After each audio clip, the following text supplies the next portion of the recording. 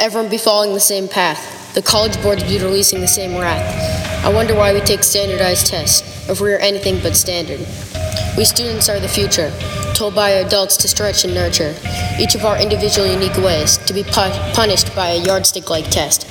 Since when does vocabulary predict worth? A test that causes nothing but hurt, leads to desperate amongst us to cheat, a system that nobody can beat. 18 years of your life reduced to a test. How do bubbles in a page resemble who's best? Man, these schools are missing so much.